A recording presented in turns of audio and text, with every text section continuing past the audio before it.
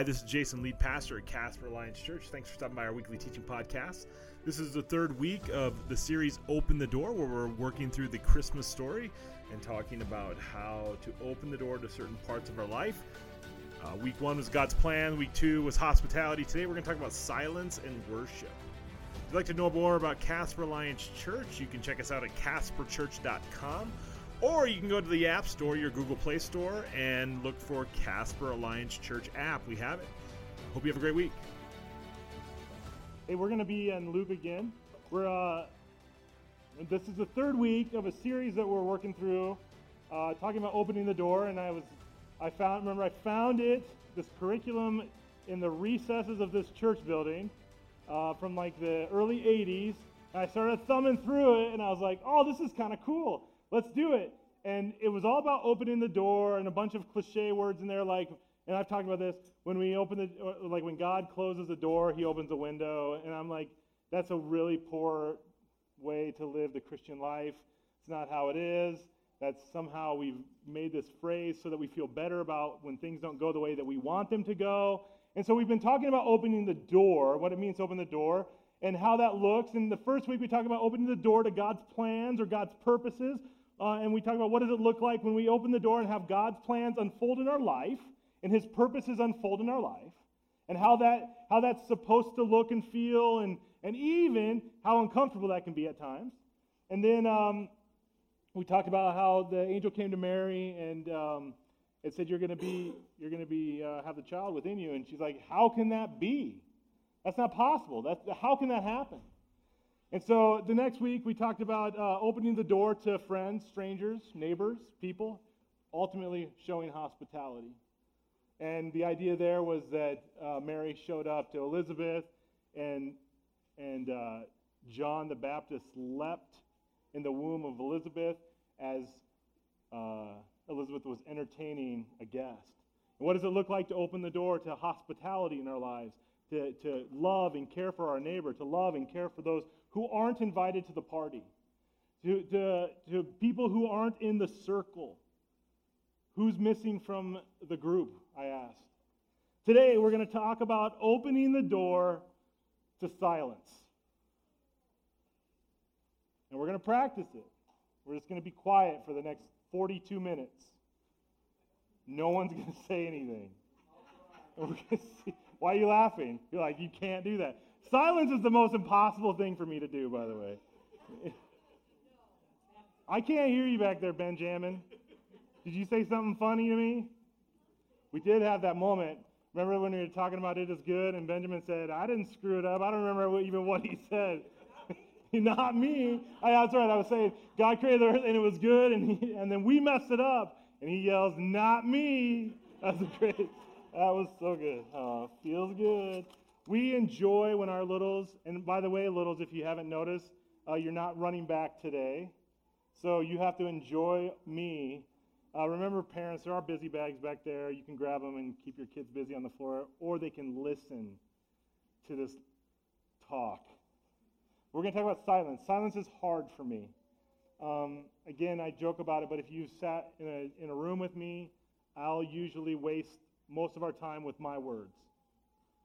Being silent is not something that I believe is a thing that I'm supposed to do. And so I just talk. And you can, all of you who've been in a meeting with me, or it is painful for me to shut up. And it hurts. We had this discipleship meeting. Am I supposed to have announced that today, by the way? I am, aren't I? We had this discipleship meeting this last week where we're working on a project, and it's called The Invite. And you've seen this board out here in the hallway says The Invite on it. Well, The Invite is coming. Eventually, you'll be invited. But it's going to be part of our discipleship path and plan here at the church and how we together can grow in the Lord. But we're sitting at this meeting. It was last week, and I was trying so hard to be silent. So hard. To just keep my mouth shut during the meeting. So much so that after the meeting, in the next, a day later, I think it was a day later, somebody said to me, oh my goodness, it was painful watching you try to not talk. They could see me sweating and just struggling to not, because I dominate with words. That's what I do. And I'm a paid talker. And so being silent is hard. It's a difficult thing. And it's something that I have to do and that we should do. Turn with me to Luke chapter 1. We're going to pick up in this story. Actually, we're going to kind of jump between two spots, but this is a story within the story, the Christmas story. And this is the story of Zechariah. So Luke chapter 1, and we're going to do it in two different parts today. Remember, I'm reading from the NLT this morning and always.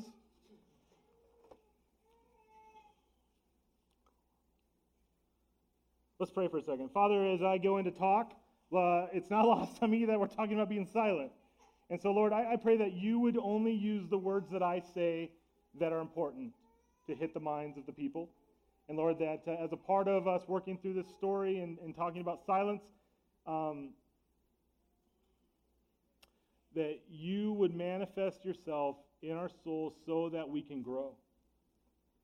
And so, Lord, I ask you to remove anything that's superfluous and useless, and that you would only bring about what's good for your church and your people. In your Son's name, amen. Let me start with the story. So, opening the door to silence. There's another part of it, and we'll get to that in a second. But opening the door to silence. What does it look like to be silent? Why is being silent good? Luke 1, starting with verse 5. When Herod was the king of Judea, there was a Jewish priest named Zechariah. He was a member of the priestly order of the Abijah, and his wife Elizabeth was also from the priestly line of Aaron. Zechariah and Elizabeth were righteous in God's eyes, careful to obey all the Lord's commandments and regulations. They had no children because Elizabeth was unable to conceive, and they were both very old. One day, Zechariah was serving God in the temple, for his order was on duty that week. As was the custom of priests, he was chosen by the lot to enter the sanctuary of the Lord and burn incense. While the incense was being burned, a great crowd stood outside praying. As Zechariah was in the sanctuary, an angel of the Lord appeared to him, standing to the right of the incense altar. Zechariah was shaken and overwhelmed with fear when he saw him. But the angel said, "Don't be afraid, Zechariah. God has heard your prayer. Your wife Elizabeth will give you a son, and you are to name him John. You will have great joy and gladness, and many will rejoice at his birth. For he will be great in the eyes of the Lord. He must never touch wine or other alcoholic drinks. He will be filled with the Holy Spirit even before his birth, and he will turn many Israelites to the Lord their God. He will be a man with the spirit and power of Elijah. He will prepare the people for the coming of the Lord. He will turn the hearts of the fathers to their children, and he will cause those who are rebellious to accept wisdom of the godly." Zechariah said to the angel, "How can I be sure this will happen? I am an old man now, and my wife is also well along in years." You see how he didn't call her old? He subtly just said she's well along in years. Take that, man. Don't call your wives old. They're just well along. Then the angel said, "I am Gabriel, and I stand in the very presence of God. It was he who sent me to bring you this good news. But now, since you didn't believe what I said, you will be silent and unable to speak until the child is born, for my words will certainly be fulfilled at the proper time." Meanwhile, the people were waiting for Zechariah to come out of the sanctuary, wondering why he was taking so long. When he finally did come out, he couldn't speak to them. Then they realized from his gestures and his silence that he must have seen a vision in the sanctuary. When Zechariah's week of service in the temple was over, he returned home. Soon afterward, his wife Elizabeth became pregnant and went into seclusion for 5 months. "How kind the Lord is," she exclaimed. "He has taken away my disgrace of having no children." A couple of little, just as I interact and read it, I didn't write this down. There's an encounter that Zechariah has with the presence of the Lord. And Gabriel reminds him that I've been sent by God. I stand in the presence of God. The words I'm going to share with you, the words I said to you, are the very words of God. That encounter should cause some sort of disruption. It should cause a disruption, and it did cause a disruption. Not only was there a punishment that Gabriel doled out to him, but there is a disruption, I think, when you come into the presence of the Lord. Now, I'm asking for us as a church to say maybe that disruption needs to be quiet, to be silent. This isn't giving you kids permission to say this that are in this room, but maybe the encounter with God should require us to shut up and to not talk. Now, remember, each week we're responding by taking communion. That's a physical response that we can have to what's God doing in our soul. So for the Advent season, we're taking communion. It's a response, yes, to come and to acknowledge the work of Christ. And I'll explain a little bit more today how I think communion should progress for us today as we respond to this text, this story. There isn't a charge here, like when we read the New Testament, like some of the apostle letters or the epistle letters, and there's like actual action points. There isn't. We're extrapolating what would happen if we encountered God. And I think one of those things that should happen is that we should shut our mouths. We should just be quiet. There's a funny illustration. I'm not going to say who said it this morning. We were talking in a circle. We were talking about the chaos of the world. And the person, they'll know who I'm talking about, was talking about how they wanted to type out something when they read something. And then all of a sudden they're like, ooh, maybe I shouldn't say that. How much of your personal angst would be resolved if you just didn't respond to the thing that you want to respond to? Maybe if you all just made funny videos online like my wife does, you'd be happy. Just be ridiculous for a day instead of responding. No, but in reality, wouldn't it be great if we all were just to be quiet for a while? And just not have an opinion? But we're humans, we're supposed to have an opinion. What if you didn't? What if your opinion was really what it was worth, and that's a bag of dog poo-poo? Because that's really what your opinion's worth. Because your opinion isn't going to change anything at all. I promise. Even the collective 10 million people with the same opinion isn't going to change it. Even 76 million people with the same opinion isn't going to change anything. It just doesn't change. Your wants and your opinions do nothing. But you know what does change? A heart that's been transformed by encountering the presence of God. That heart changes. And that's why I think instead of giving Zechariah the opportunity to go explain, I met the living Christ. I met the presence of the Lord. There's this miracle that's going to happen. This amazing thing's going to happen to my family. God has touched me, talked to me, and told me what he's going to do. And here's what's going to happen in my life. And here's who my son's going to be. Think about this. The angel appeared to Mary, said, you're going to have the Messiah. Okay, that's cool. That's cool. But look at what Gabriel says about what John's going to do. Let me read. He will be filled with the Holy Spirit. Even before his birth, he will turn away many Israelites to their Lord. He will turn people who are lost back to the Lord. He will be a man with the spirit and power of Elijah. Now here's the deal. They've been talking about the Messiah forever and ever and ever. The Messiah is going to come. But Elijah did come. And they knew who he was. And they knew the stories. And there's historical documents that say what happened with Elijah. And so now Zechariah is hearing, my son is going to be like Elijah? He'll have the same power and authority? This is great. He will prepare the people for the coming of the Messiah. So the only way the Messiah is going to come is if my son comes first. He will turn the hearts of the fathers to their children, and he will cause those who are rebellious to accept the wisdom of the godly. What a resume for a kid who hasn't even been born. What a resume.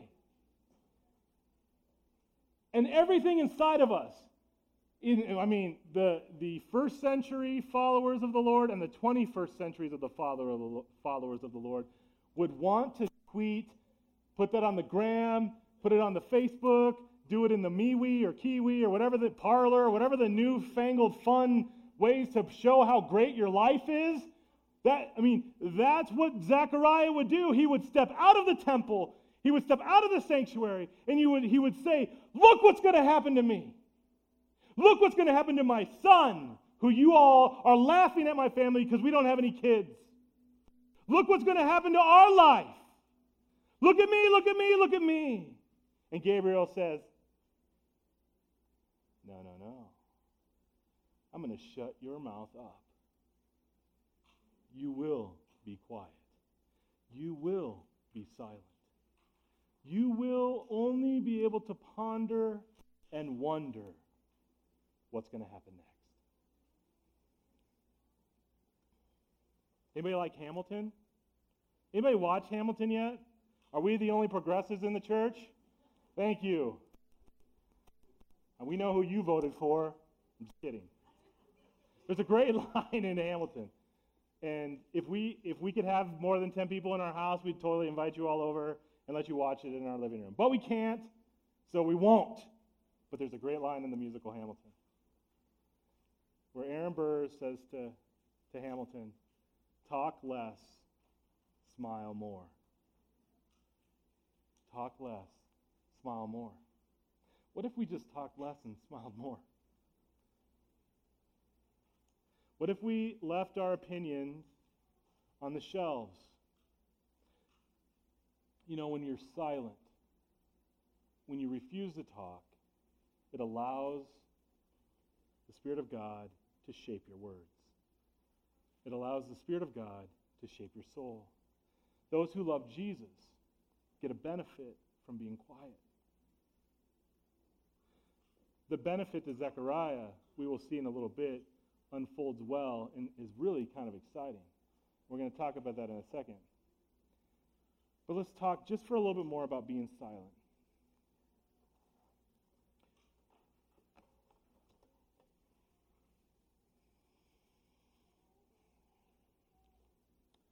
When you think of God, and when you put God on your mind, or you were to go into a prayer position, or to a quiet space, or try to even just contemplate who God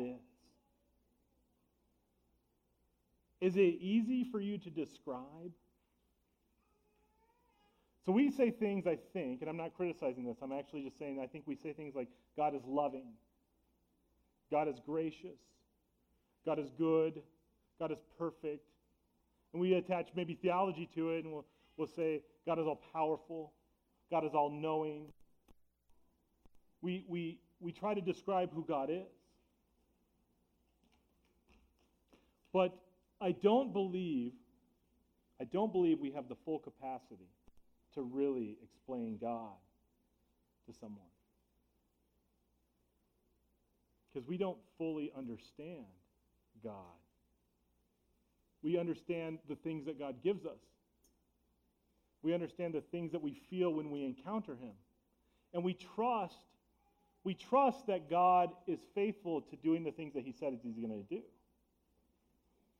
But to fully extrapolate the Almighty, the creators in the heavens and earth, we don't have the mental capacity to figure that out.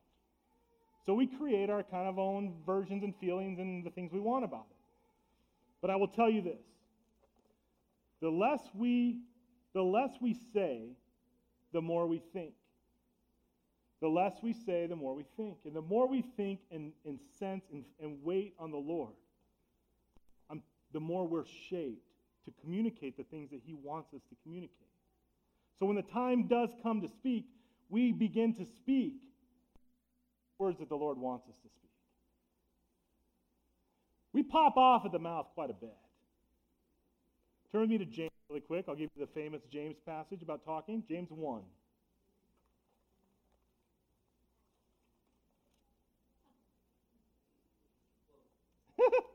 If you claim to be religious but don't control your tongue, you are fooling yourself, and your religion is worthless. Pure and genuine religion in the sight of God the Father means caring for the orphans, widows in their distress, and refusing to let the world corrupt you.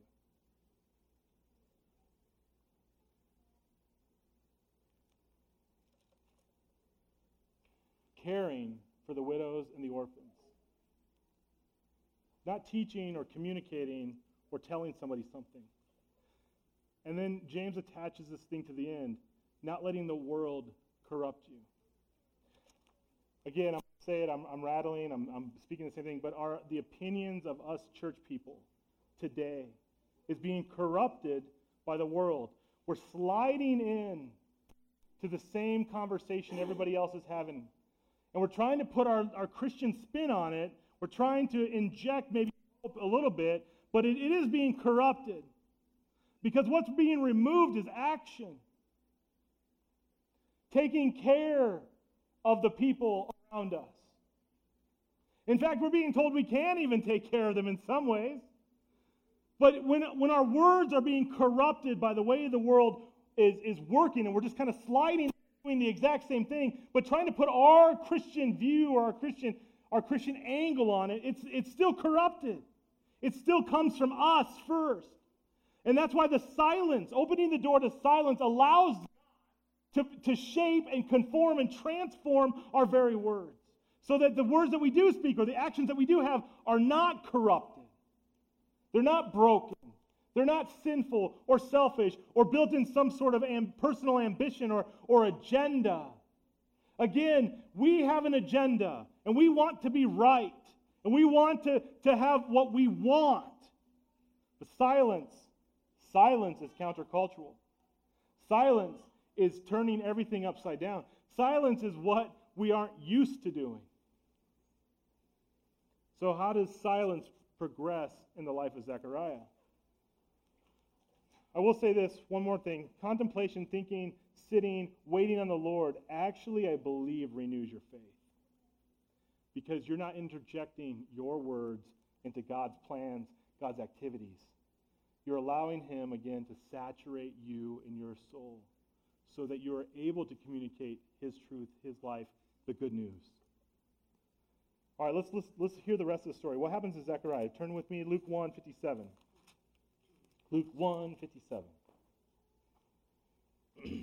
The rest of the story. Thanks, Andy, for the assist on the scripture. I wrote it down wrong. My bad. We have great elders here. Again, when I have so many words and I write something down wrong, I'm lost. Because I hardly write anything down, so I trusted that I wrote it down right. Don't trust me when it comes to writing. My words, though. Sorry. All right, let's read the rest of the story. Here's how the story of Zechariah progresses, okay? Silence, and I'm just going to give you the big punchline. Silence leads to worship. Silence leads to worship. And again, this feels like a thing that I attack at this church quite a bit because there's many of us who are like, I'm from Wyoming, I'm kind of a real man. I don't like to worship. Worship isn't kind of a thing that I do. Worship's like, how do I do that? I don't know how to raise my hands. I don't know how to dance. But here's the deal. Worship is not just song. It can be song, but worship is a position. It's a position of the heart. And silence actually leads to that. Because God is shaping you again. Now, here's what happens to Zechariah. When it was time for Elizabeth's baby to be born, she gave birth to a son. And when the neighbors and the relatives heard that the Lord had been very merciful to her, everyone rejoiced with her. When the baby was 8 days old, they all came for the circumcision ceremony. They wanted to name him Zechariah after his father, but Elizabeth said, no, his name is John. I wonder how he wrote that down, right?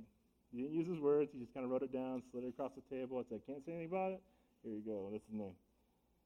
What they exclaimed, there is no one in all your family by that name. So they used gestures to ask the baby's father what he wanted to name him. He motioned for a writing tablet, and everyone's surprised he wrote his name as John. Instantly, Zechariah could speak again, and he began praising God. Awe fell upon the whole neighborhood, and the news of what had happened spread throughout the Judean hills. Everyone who heard about it reflected on these events and asked, What will this child turn out to be? For the hand of the Lord was surely upon him in a special way. Then his father Zechariah was filled with the Holy Spirit and gave this prophecy. Praise the Lord, the God of Israel, because he has visited and redeemed his people. He sent us a mighty Savior from the royal line of the servant David, just as he promised through his holy prophets long ago. Now we will be saved from our enemies and from all who hate us. He has been merciful to our ancestors by remembering his sacred covenant, the covenant he swore with an oath to our ancestor Abraham. We have been rescued from our enemies, so we can serve God without fear, in holiness and righteousness for as long as we live. And you, my little son, will be called the prophet of the Most High, because you will prepare the way of the Lord. For you will tell his people how to find salvation through forgiveness of their sins, because of God's mercy, the morning to give light to those who sit in darkness and in the shadow of death, and to guide us to the path of peace. John grew up and became strong in spirit, and lived in the wilderness until he began his public ministry to Israel. The silence that Zechariah had to endure landed in prophetic praise. Prophetic praise.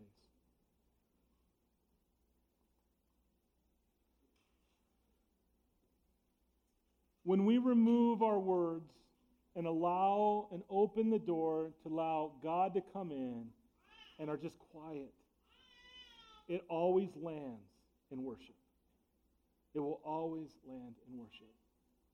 Now again, I want to transform, maybe for just a brief second, that worship isn't just song. It's not just singing. It's not just hymns and praise music and worship bands. It's not standing up, raising your hands, clapping. That's not all that worship is. Turn with me to Romans chapter 12. And you should know this passage. It's, classic church stuff. Romans 12. And so, dear brothers and sisters, I plead with you to give your bodies to God because of all he has done for you.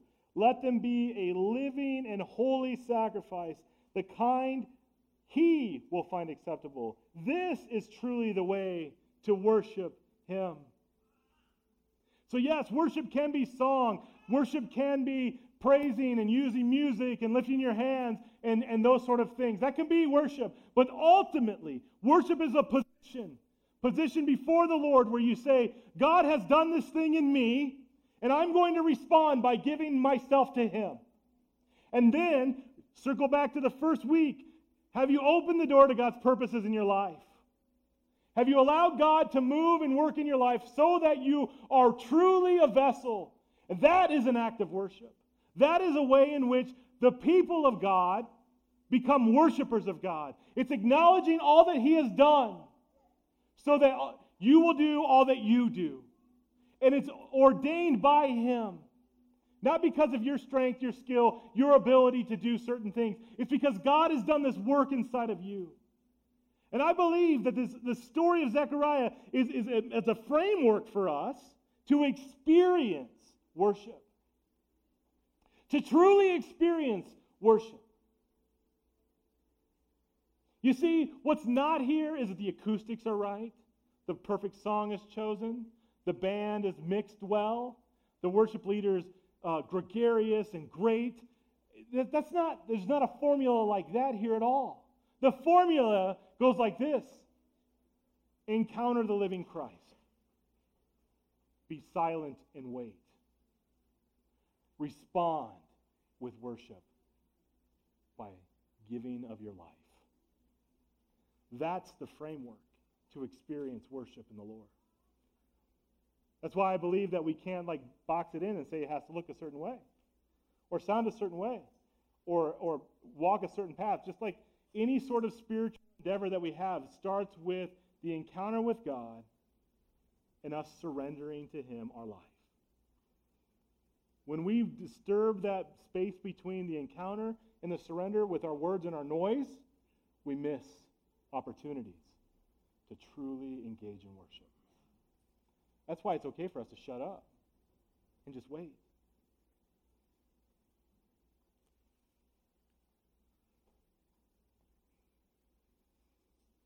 There was a time, Adrienne was with me. We weren't married yet. We were just dating. And in our denomination, we haven't really talked about this a lot. I haven't taught through the fourfold gospel here yet since we've been at this church.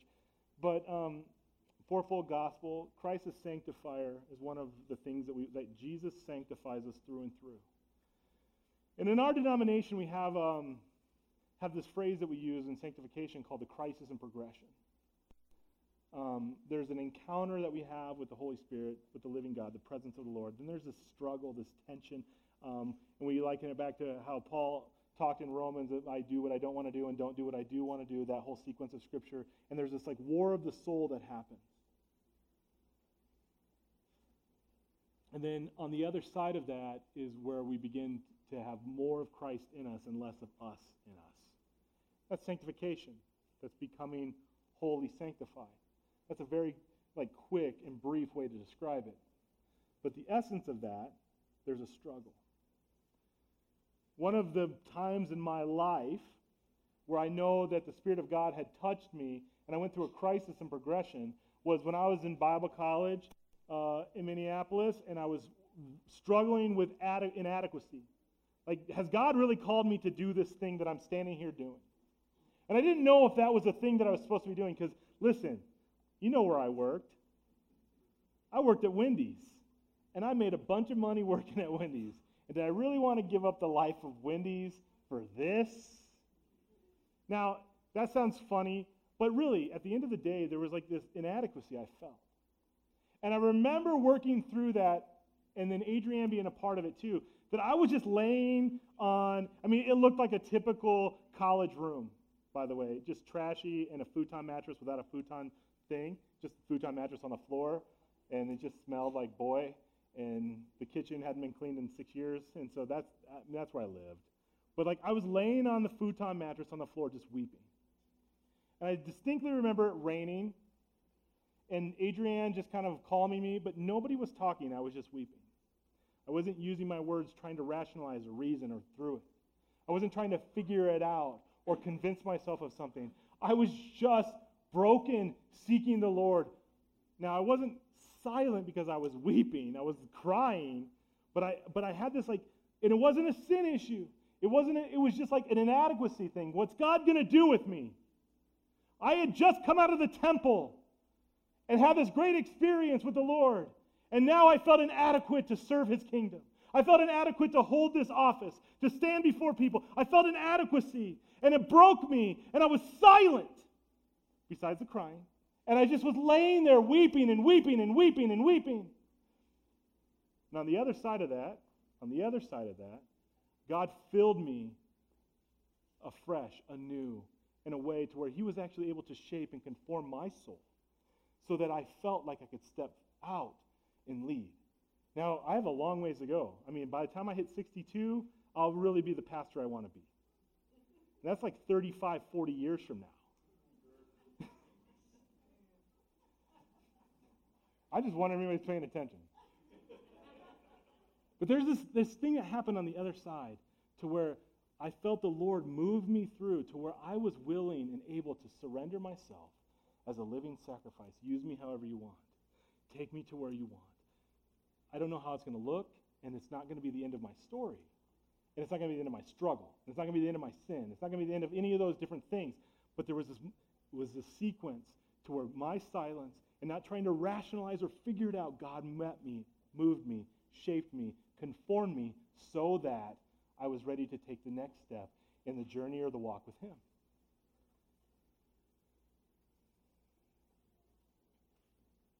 Do not be conformed to the patterns of this world, but be transformed by the renewing of your mind. This is the spiritual act of worship. It's an acknowledgement of what God's doing in you. So what does worship involve? A couple things. Always, and this is why we're going to communion today. Worship always involves acknowledging the sacrifice. Always acknowledges the sacrifice. So in my inadequacy struggle, I had to acknowledge that Jesus loved me enough to die for me. The most basic of theology. I was loved enough by the Son of the Creator of all things so that I could have life. And that my life needed to mean something because I was a child of God. I had been adopted into the family. I had been grafted in, and now I was part of a kingdom that cannot be shaken. Even as a Christian for 20 years at that point, probably 15 years. I still had to come and understand that great sacrifices were made so that I could have life. And so that I could live in a way that was spiritually different or countercultural or just different than the rest of the world. Sacrifice. Worship always involves sacrifice. The second thing I had to do, and here's the words that I think I remember saying. It's confession. Lord, I feel inadequate. Lord, help me to not feel inadequate. Even deeper. Lord, I need you more. Less of me, more of you in order to be a pastor. I'm confessing that I'm scared. I'm confessing that I don't know what I'm doing. I'm confessing that it's all smoke and mirrors. I'm confessing that this is a hot, dirty mess. And I need you in order to be a pastor.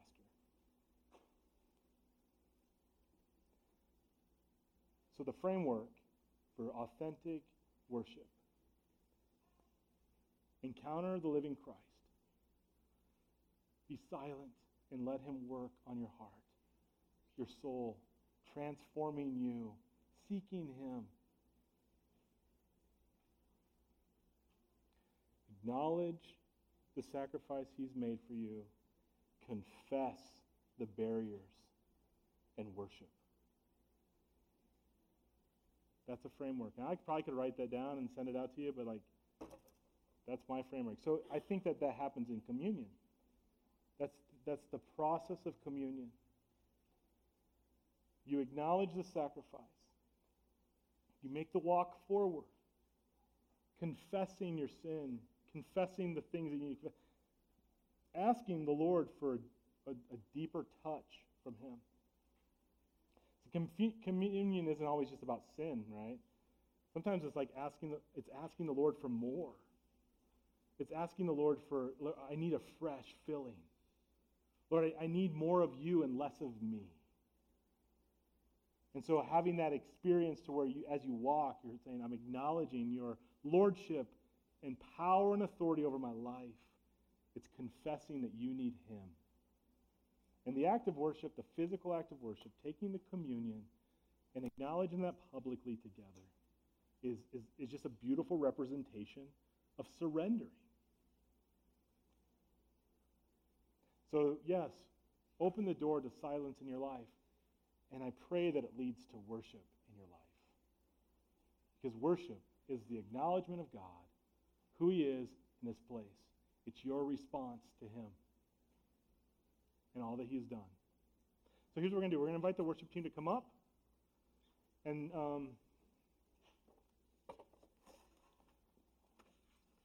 like every week, Pam and Andy, can I call on you guys to be prayer people over here? We're going to have an elder couple up over here by these Christmas trees, that if you want prayer this morning, Pam and Andy will be there for you. They'll pray with you. And that's another response too, is seeking the Lord and saying, go before the elders.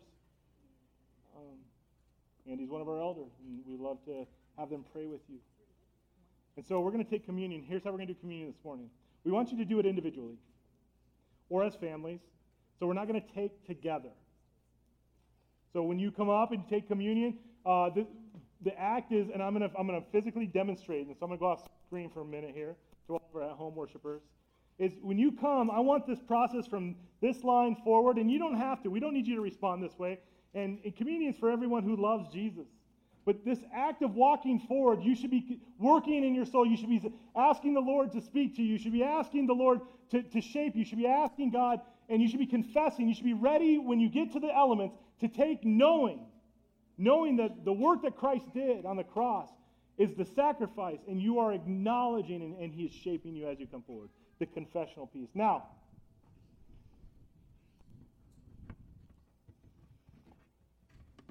our church family, we want to be a voice of hope to this community, to this world, and I think that starts with us being right, with us being good, with us being right with the Lord. When I say good, I'm not talking like our ability to be good. I'm talking like we're good with Jesus. When we're good with the Lord, we don't have to do the work. The work is on Him. We are just vessels to allow Him to work through us. We get to talk less and smile more. Because the presence of the Lord on us is powerful. Powerful.